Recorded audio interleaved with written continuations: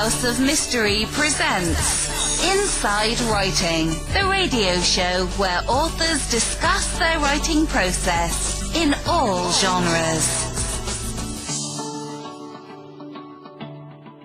Okay, you are back in the House of Mystery, and we are at the interview part of the show. And today we have a real treat for you. It's been a great week. And today we're going to be talking about a new book called A Tangled Web. And the author is with us, and that's Leslie Rule. Thank you for being here, Leslie. Thanks for having me. Wow. So now you've got a famous name. We should clear that out of the way. I do. So you happen to be the daughter of Anne Rule. Yes, Anne was my mom, and I learned a lot about crime from her. She actually started taking me to trials with her when I was 17 to take photographs of the killers. Wow. Does that put kind of a pressure on you to perform when you write a true crime book? I don't think I felt pressure just because I've written a number of other books in other genres, so I'm confident as an author. But I knew when I decided to write a true crime book that people were going to compare and that some people were going to pick on me. You know, like they do. There's always trolls online. But so far, it's been mostly positive feedback. But no, I can't say that I felt pressured. Okay, and you did say you wrote some other books, and I've noticed that. Now it seems like you've focused a lot of your books previous to kind of the paranormal side of the world. How did that come about? Well, I grew up in a haunted house in Des Moines, Washington, and that's where my fascination with ghostly things started. I always found it very interesting.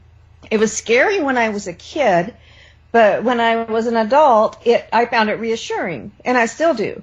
Because when you can find evidence of life after death, it means there's more. And it's not over when it's over, when we think it's over. So I actually don't think ghosts are very scary. I just find the idea very fascinating. What kind of things did you experience as a kid in this haunted house? Well, the house was built on a Native American burial ground. And so that made it kind of creepy from the start because sometimes when they were doing excavation on roads nearby, they would actually find skeletons. But the ghost that I heard at our house was actually heard all over the neighborhood. And she cried. And it was the most pitiful, heartbreaking sob that you can ever imagine. And I heard her just once, but other neighbors heard her frequently. And I was in my basement bedroom, and I thought it was my sister. I had a teenage sister, a little bit older than me, and I thought, oh, some boy's broken her heart. So I jumped up and ran out of the room, went all through the house, and the crying always seemed to be one room away, no matter where I went. And finally, I got all through the house, and it faded away. And I found my mom in the kitchen making dinner, dry-eyed. No one else was home. My brothers were out playing. My sister wasn't home. And as it turned out, she was heard most often in a house where I babysat just up the street. And that family would hear a faint sobbing as it started to get dark at night. And the darker it got, the louder the crying became until it sounded like it was in their cellar, with accompanied by the sounds of jars rolling and bones crunching. Oh, jeez. Did this kind of change your outlook on ghosts and all that? Was that sort of that experience and maybe some of the others? Is that kind of what directs you now? Well, see, I grew up in a household where my parents believed in ghosts, and they just accepted it as it was just a normal thing. And they would talk about how my father's grandfather haunted the house, and that he was a benign ghost. But there was other stuff going on that I think creeped everybody out. But my mom had a fascination with the paranormal also, and a very strong sixth sense. So I grew up thinking that I never thought it was weird or that it was something that the idea that somebody wouldn't believe in ghosts was actually bizarre to me, just because it was such a common thing where I grew up. Wow. So now this is your first true crime book, I believe, right? Well, yes, a couple of my ghost books featured some cases that involved true crime, and I did help my mom quite a bit toward the end of her life with her last book. But this is the first book with my byline, a full-length true crime book. Now, so what possessed you to write this book? Well, I kept hearing from my mom's readers who would ask me to write a true crime book. And they really missed her, and they were readers of my ghost books, and they thought that I could do it. And so I thought about it for a long time. And then I decided that I could do some good with it. And the thing that made my mom the most proud was the fact that her book saved lives. And she would get letters from readers saying that they recognized danger when they saw it coming because of her books. So I decided to just carry on the legacy and warn the public about something that everyone's aware of, but we forget. And that's that female killers are out there, and that the female can be just as dangerous, if not more so, than the male killers. Why do you think that is? Like, what is it about a female that makes her more dangerous of a killer than a male? I think it's because we don't expect it. And so they can cover up their crimes easier. No one is expecting to be harmed by a female, or few people are. And people are off guard. You know, one thing I'll say, too, the females that have been caught, like Jodi Arias, and convicted, they very seldom ever get put to death either. Yes, jurors have a very hard time stomaching the idea of females being executed. It's not fair, but it's the way it is. That goes along with our whole perspective on what a female is. We see them as gentle creatures, and they're usually mothers, and they're softer, and they can get away with a lot more because of it. Now, how did you pick this story? This story, and how did you find the Cara Lee Farver story? I was looking for a case, first of all, with a female killer, and I was also looking for something with a bit of a twist. And this one was interesting because the killer used electronics to both commit and conceal her crimes. And this is a whole new kind of danger that a lot of us are not aware of. There's so many things that can be done with apps that people just have no idea about. And those can be used as ruses. For instance, somebody can get an app to change their voice on the phone. A female can sound like a male, and a male can sound like a female. And I believe that's something that this killer did at one point when she called the victim's mother. Well, she had a voice app and pretended to be the ex-boyfriend of the victim. So that's that's pretty scary too. I guess, and you can make it look like you're calling from a different number, and yes, there's all sorts of things. Now, maybe let's talk a little bit about this story. So, what year was it, and how did it start? Well, it was in Omaha, Nebraska, and a nice guy, his name's Dave Krupa, had just broken up with his longtime girlfriend, Amy Flora. They'd had a couple kids together, and the relationship didn't work out, and so they parted ways. They were still parenting together, but She was living across the water in Council Bluffs, Iowa, and he was living in Omaha. And he was lonely, so he got online and decided to try online dating. And he met a woman by the name of Liz. It was the very first person he met, and she was attractive, and she seemed like a nice lady.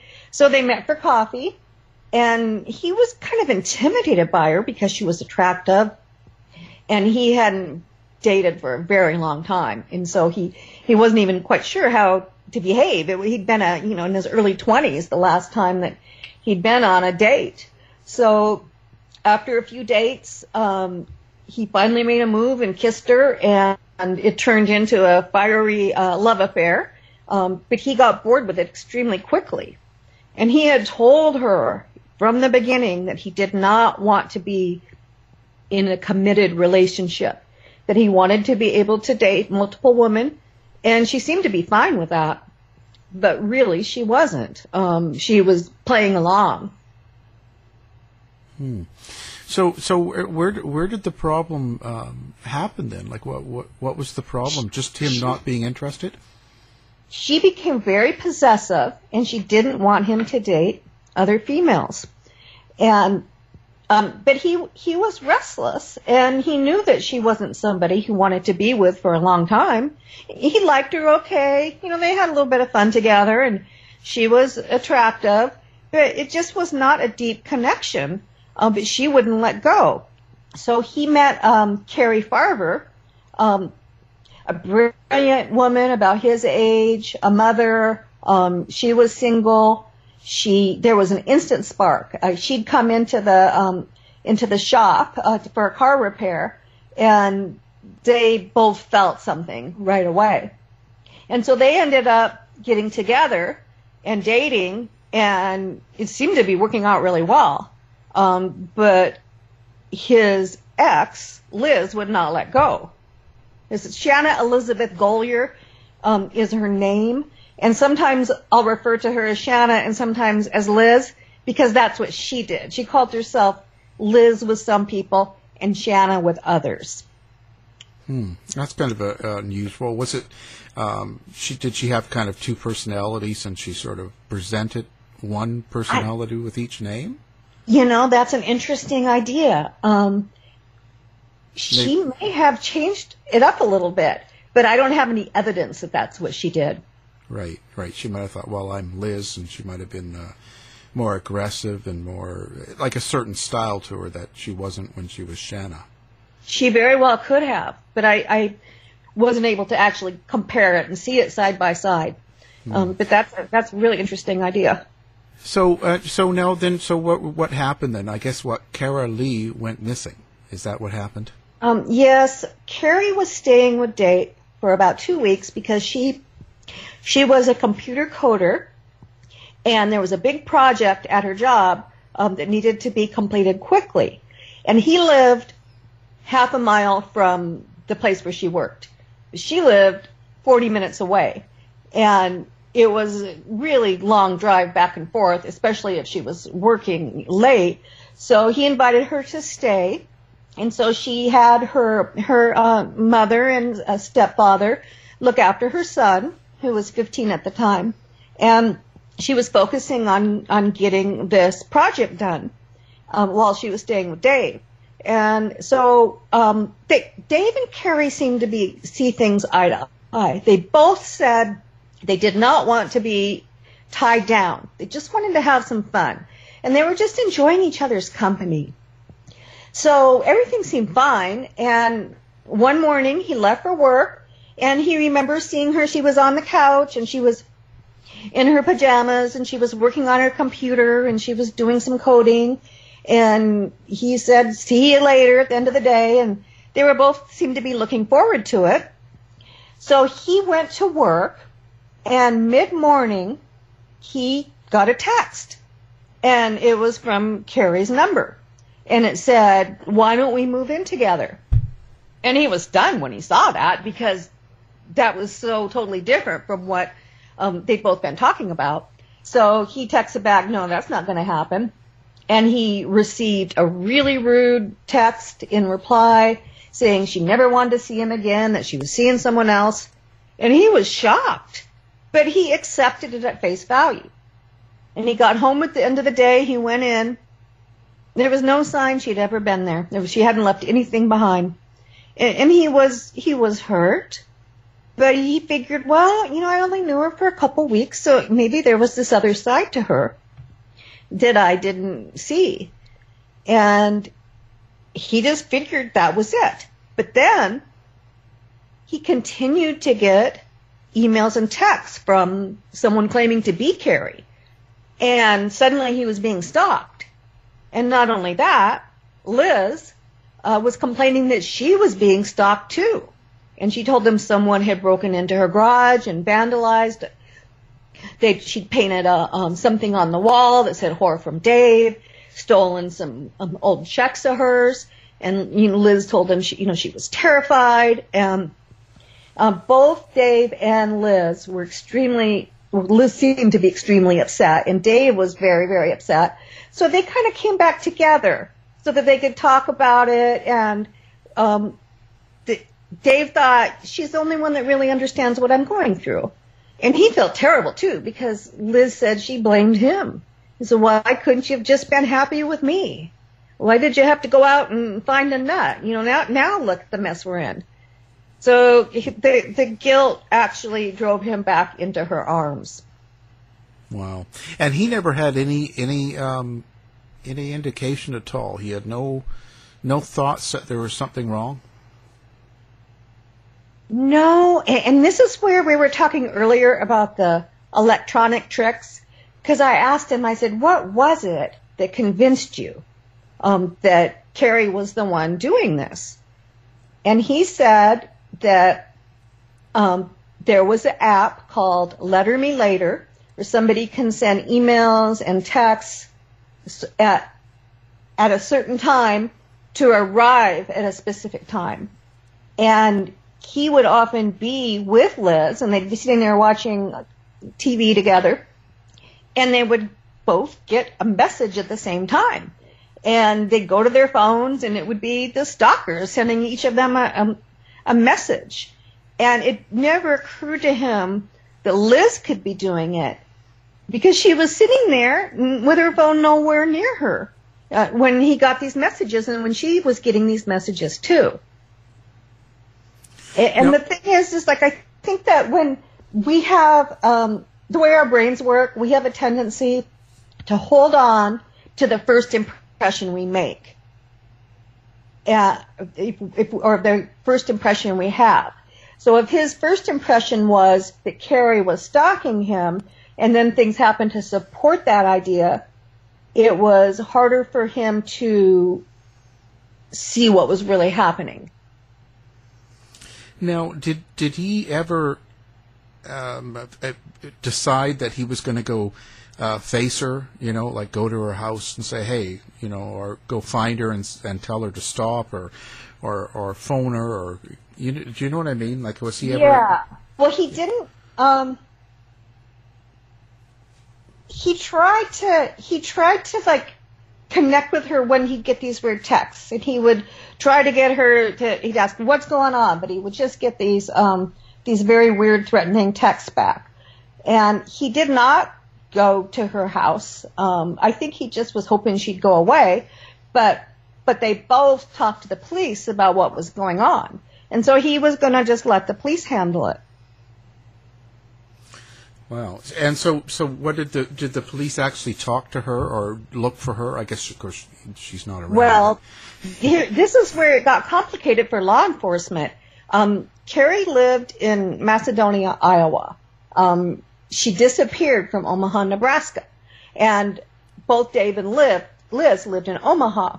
So Dave and Liz were reporting a stalker to Omaha police. Meanwhile, Carrie's mother is panicking because her daughter seems to have changed a lot. She's getting these bizarre texts from her daughter's number. Her daughter's refusing to talk to her. And Nancy Rainey, Carrie's mother, knew something was wrong. She doubted that the person texting her was Carrie, and she tried to get she'd say, "This isn't talking." She'd text, "I need to talk to you. You need to call me." And there were no calls. So Nancy knew right away, like within a couple days, something was wrong, because it was such out of character behavior for Carrie. So Nancy reported her missing. And the police, they were polite, but she could tell they didn't really take it seriously. And she pointed out to them that Carrie had excellent grammar and was meticulous with punctuation, and these texts that were coming in now were just big messes and misspelled words, and they weren't impressed by that, which is understandable. That they didn't know Carrie, and most of the time when an adult disappears, they do so on their own. And so thousands and thousands of people are reported missing every year. And by the end of the year, most of them have been found. And they were never really lost. They just chosen to leave on their own. So Nancy was really frustrated because they didn't seem to be taking it as seriously as she thought they would. But they did, to their credit, they did go, they did do a trace on the phone through the phone company, and were able to trace the pings, and they traced those to an Omaha neighborhood, which was actually kind of near Liz Golyer's house. And in addition to that, the person that was texting Nancy and claiming to be Carrie had sent Nancy a photo of a check. And the check was for $5,000, and the signature was Shanna Golyer. And the texter said, "Mom, I sold my furniture. You need to let this person in the house to come take it." And Nancy said, "I'm not going to do that, not unless you call me." And so Nancy showed the police the picture of the check. And so they saw the name Shanna Golyer, and they managed to contact her. And she said, "Oh, well, yes, she broke into my garage and she vandalized, she stole some checks." And so they accepted the story that she told them. They believed that Carrie had flipped out and that she was behaving badly, and that she was stalking both Shanna and Dave. They accepted that as the truth. Well, does Carrie have a history of mental issues, or did she seem unstable, or did she drink or do drugs? No. She had terrible anxiety.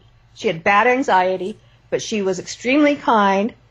She'd never vandalized property. She didn't have a bad temper, but she got depressed and had anxiety. And one doctor had said he thought she might be bipolar. But that was just one out of a few different doctors she saw.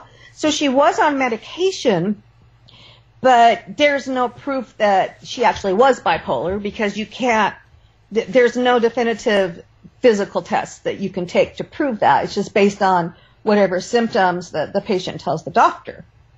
And even if she was bipolar, it wouldn't mean that her behavior would become outrageous. Sometimes it does with people who are bipolar, but Carrie had absolutely no pattern of this kind of behavior in the past. Yeah. I was just wondering if her mother had noticed, if she'd done weird things, ran away for a week at a time, or had other issues with people like that. So she was a dedicated mother. She was extremely dedicated to her son, and she went to every single one of his school events. And also, and this was heartbreaking, her father was on his deathbed. He was dying of cancer. And she was close to her father. She wouldn't have abandoned him. And he had to be told, because he wondered where she was. He had to be told that she was missing. It was a terrible time for their family. Oh, sounds like it. So how did they put it together? What was the break in this case? Well, the stalking continued for years, and the stalkers sent out over 20,000 texts and emails harassing people. She harassed Dave and every female he dated. Carrie's family. She harassed the family. She set up a new Facebook page for Carrie as an imposter and tricked a lot of Carrie's friends into believing that it was Carrie's Facebook page. And it went on. And this stalker was sadistic because Carrie's mother was absolutely devastated, wondering what had become of her daughter. And she just knew this person that was reaching out to her, saying she was Carrie, couldn't possibly be Carrie. And this stalker played games with her and actually had, I believe it was the stalker using an app to make her voice sound like a male, called up Carrie's mother, claimed to be Dave Krupa. This was when Carrie was missing for months, and said, hey, Carrie's in this homeless shelter in Omaha. She wants you to come get her. And so Nancy got her brother to drive her there, and the police met her there. And they went in, the police went in, they had Nancy wait in the car, came back out shaking their heads. They brought in a photo of Carrie. Carrie had never been there. And so this is a sadistic thing to do to a mother with a missing child. And it went on and on. And did it ever get violent? Like, was there physical threats or anything like that? Yes, the stalker was threatening to slit people's throat, cut out their eyes, horrible things. And not just to females who dated Dave, but also threatening to kill the children of any female who dared even connect with Dave online and have a conversation with him. Wow. It was bizarre.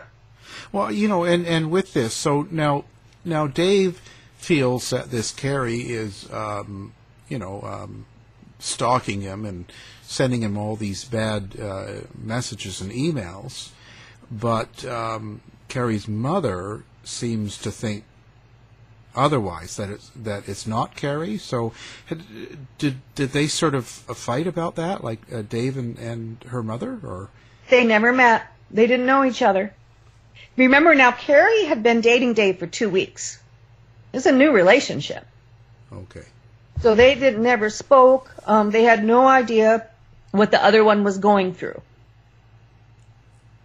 So after, go ahead. I was just going to say, wow, that's just, it's getting crazy here. Yeah. So after a couple of years of this, an amazing team of detectives asked for the case. They thought something wasn't right. It was detectives Ryan Avis and Jim Doty in Council Bluffs, Iowa, and they asked for the missing person case. And they, of course, had heard about all this vandalism and the stalking that was going on, mostly in Omaha.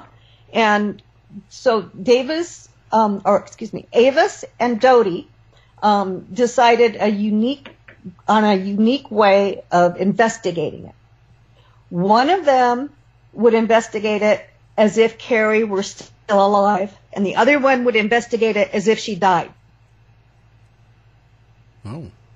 So okay. the one who was investigating it to see if she was alive very quickly concluded she couldn't be. She hadn't taken any money out of her bank. She'd abandoned her home. Nobody had heard her voice or seen her. Only text. That's the only kind of communication that they got from her. And they figured out pretty quickly this lady is no longer alive and that someone had probably killed her. And they went to her mother, who went to her house. And when Nancy opened the door, she said she wasn't very friendly at first. She just was so sure that someone else was going to tell her that her daughter was a stalker and a vandal. And then the detective said, we think something's wrong. We think that something's happened to Carrie. And she was so relieved she hugged him. Finally, somebody was on her side. And so they started a very intense investigation, and Anthony Cava was a brilliant investigator who does digital forensics, and he had a lot of emails and texts on Tangle, 20,000 that had been sent by the stalker. And so his job was to trace those back to the source. And it wasn't easy because a number of email addresses, fake email addresses, had been set up. So he had to take an email address that maybe took 5 minutes to set up and spend hours tracing it to the source. But he did it, and all three of them worked hours and hours and hours without pay, because there just weren't enough hours in a work week to solve the crime. They all needed to make these huge sacrifices. And I think it's very unusual because these guys were really dedicated and they really cared. Yeah, they would have had to dedicate all that time and effort. So did they actually find? So they, when they did this, did they actually figure out who it was, or did they? At the beginning, or was it just a series of addresses, or how complicated was it that it was set up? Well, Shanna Gollier was on their radar pretty quickly because her name kept popping up.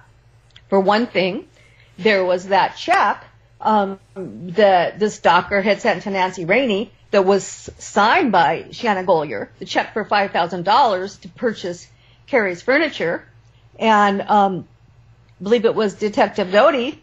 He thought, why don't we compare this to Shanna's signature? Because Shanna said that Carrie had stolen the check. So he found an old traffic ticket that she'd signed, and it was the same signature.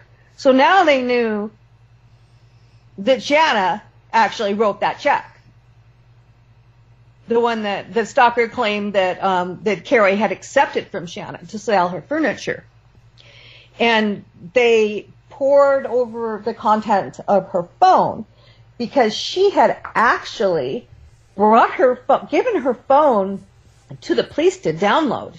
She'd erased everything that was incriminating, so she thought, and so that they could help her catch the stalker that was terrorizing her and Dave.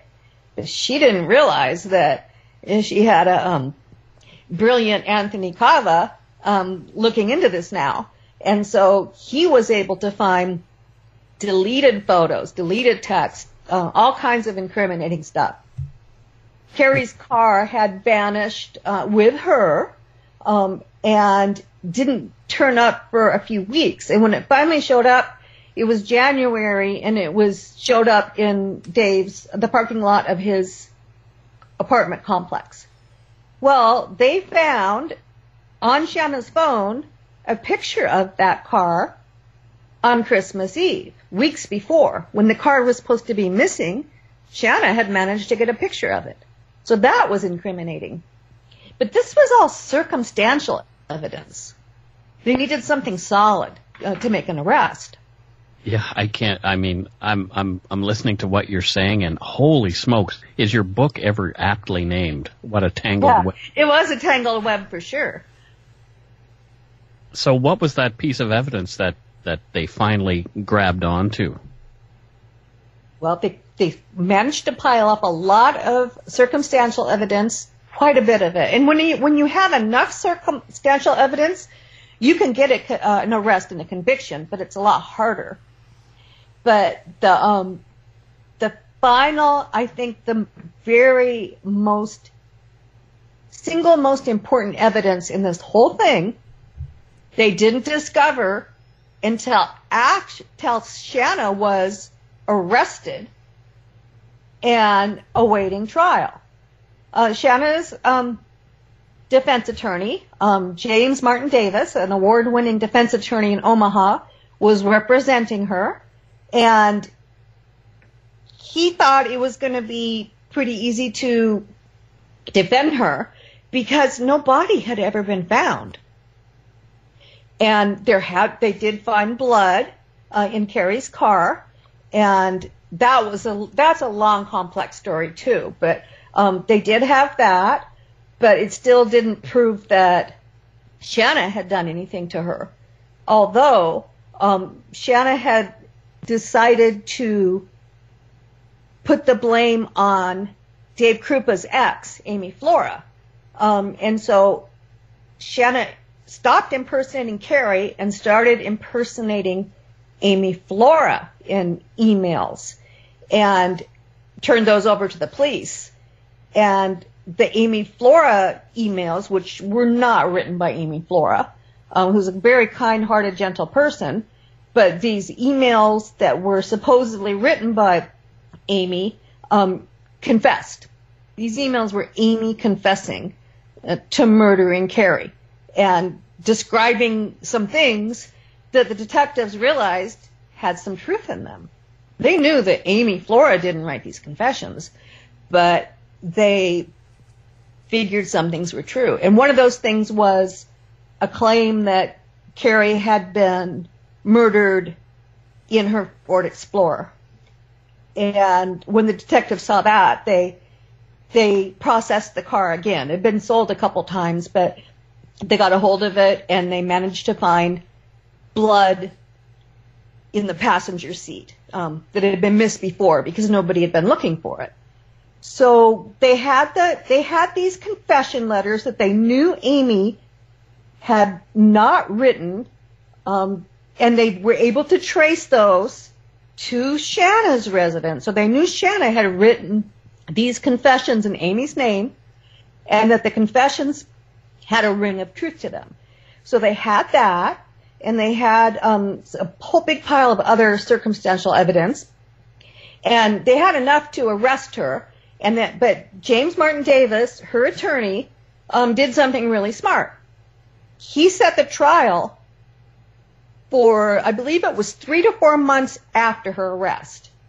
And normally, trials are set at least a year in advance, sometimes 2 years. And so the prosecution normally has a lot of time to prepare. But of course, people have a right to a speedy trial in this country.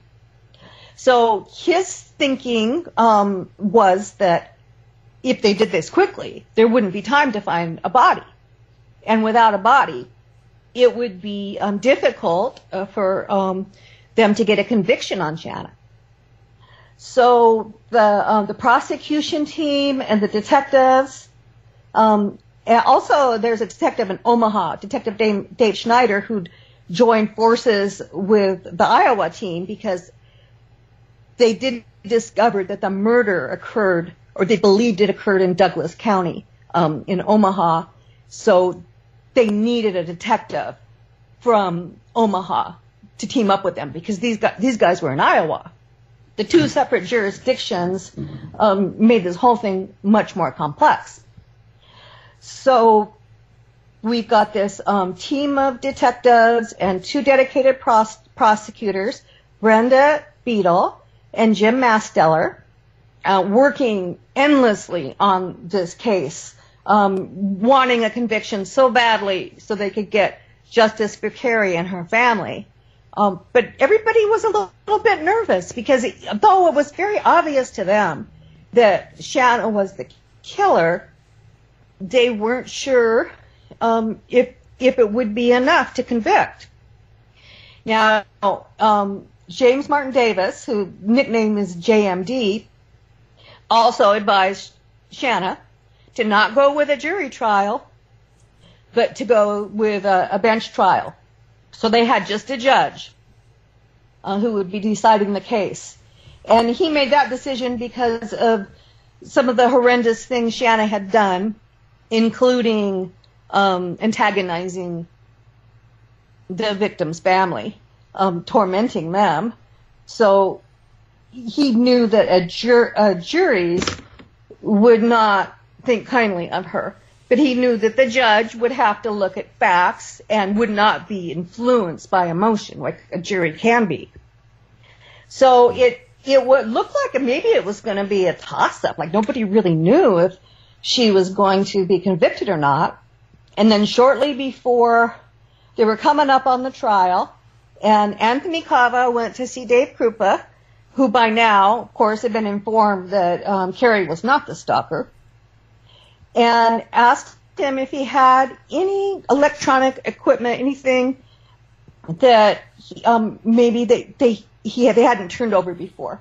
And he said, I think I've got a tablet in storage. And they said, well, can you get that for us? And he said, sure, I'll go dig around in there.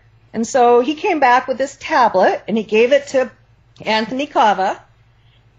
And Anthony Cava pulled out the little disc and started looking at some things on it that had been deleted. And he quickly realized that this little disc had at one time been in Shanna's phone. And she had erased everything on it and recycled it in the tablet that Dave had in storage when she was playing games on it. So Anthony knew he had something, and he started poring over thousands of photos. And there were pictures of her posing selfies in the nude and pictures of her kids. And then he came across something kind of creepy, and he got a real bad feeling about it. And he thought he knew what it was, but he checked with a forensic pathologist to be sure. It was a tattoo. It was a picture of a tattoo, but it looked weird. And as it turned out, it was Carrie's tattoo, and it was on her foot. But the foot was in a state of decay. Oh, wow. So the killer had taken some souvenirs. She'd taken photos. There were also pictures of tarps that looked like they were covering a burned body. There were pictures of her other tattoos. That was the most powerful piece of evidence. And it's kind of heart-wrenching because the tattoo was the Chinese symbol for mother. And tattoos on feet are really painful. And some artists won't even do them on feet because of the risk of infection is high. But Carrie wanted that. The motherhood was so important to her. She loved her son so much, and she loved her mother. And it was just really special to her. So she endured hours of pain to get this tattoo on her foot. And as it turned out, that turned out to be a very loving gesture because it was the one thing that helped bring her mother and son peace, because it helped them get a resolution. So what do you think she did with the body, and how long did she have it? Oh, gosh. There's been a lot of speculation about this, and she's never been found. But they think that they burned her and then disposed of it in the dump. They don't have proof of that, but Anthony Cava found a lot of references in the stalker's messages referring to Carrie as garbage and referencing the dump, and that kind of made sense to them. So they think that she actually burned her. She had to burn her at her home, possibly in a burn barrel in the backyard. But we don't know to what extent. We don't know what kind of shape she was in when she discarded her. So the family does not have Carrie's body. But thank God, Nancy Rainey believes with all her heart that Carrie's spirit is okay. That she's survived in the afterlife, and the body isn't important. Of course, they would like to have that closure, but because they have that belief, because Nancy believes that, it does help her have some peace. Right. So I guess, did she get convicted and put away for life, or whatever happened? She's in York, Nebraska, and she is in prison for life. And she still thinks she's getting out. She's still making plans. Well, with the justice system, anything is possible, boy. You know, it really is. But with this book, Yeah. you know, I know we didn't have a lot of time, so we barely touched on some of the sadistic things she did. But it goes on, and it's going to infuriate people. So as long as this book is out there, I don't think there's any chance of her ever getting out, because the public outcry would be huge. Well, what angle is she? Does she actually think she has an appeal of the case, or is it just being a good behavior in parole, or what is it? Well, she did appeal, and it was denied. And at that time, she blamed her attorney, the award-winning attorney, JMD, in Omaha, and, you know, said he did things wrong. He should have let her have a jury trial, which, of course, you know, he was smart, because a jury would never have forgiven the things she did, which we didn't really go into, but they're pretty horrific. And so he did make the right move there, and of course her appeal was denied. But I actually got a letter from her not too long ago, and she sent it in January, but it didn't get to me until like 2 weeks ago. And I had written to her early on and said I was writing a book, and I wasn't going to pretend to be her friend, because I like to be honest. I just said I was writing this book and asked if she had anything to say. That time she wrote back a very polite letter saying, well, I'm trying to prove my innocence, and, you know, it wouldn't be good for me to have a book out there. So this letter I got a couple weeks ago that she sent, actually long after the book was done, it was 6.5 pages of all the reasons why she couldn't possibly be guilty, and which none of it made much sense. But she said she was trying to prove her innocence so she could get out of there. Wow, crazy. Now, did the boyfriend, did Dave, was he totally shocked by this? Like, was it just far out? Yes, it was, Yeah. and he had such a hard time getting his mind around it, because he had believed for years that Carrie, this woman that he thought was absolutely wonderful, and there was actually a chance that they could have had a future together because they really clicked. But he had come to despise her because he believed that she was doing these things that Shanna wanted him to think. And when you're in a certain mindset, and you subscribe to a set of beliefs for a long period of time, it's really hard to see reality. It's kind of like what happens to people when they're in cults. They keep getting information that is reaffirming their initial belief. And Shanna had worked on him for years, making sure that he would believe that it was Carrie stalking them. So I asked him what it was like when he finally realized, because when the police finally sat him down and told him what was what. And he said it was like walking through a dark forest, not being able to see anything, and all of a sudden the sun comes out. And suddenly he could see everything clearly. Yeah. Yeah, I could imagine how hard it would be for him now. He has such guilt. He feels terrible. It just, he can't hardly even think about it too much because it's too painful.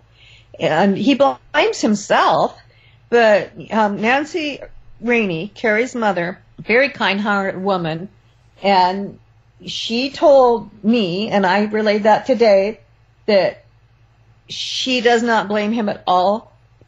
She thinks he's a victim too, and that he was in the wrong place at the wrong time, just like Carrie was. Yeah. And it could happen to any of us. It's like people want to be smug, and they say, "Oh well, if that happened to me, I would know, and I would never be so dumb, and I wouldn't think this or that." But it's really easy when you know the outcome of the case to say you would know if it had happened to you when you're in the middle of it. Yeah. It's easy to look back or to look at people and say, yeah, well, they were dumb or something, right? But every one of us, we're all susceptible to these sadistic sociopaths that are all around us. Most of them aren't killers, but they'll do things to harm us, steal from us, or my mom always said, she said, well, they'll take your job, they'll take your boyfriend, they don't care about you, but most of them are not going to kill.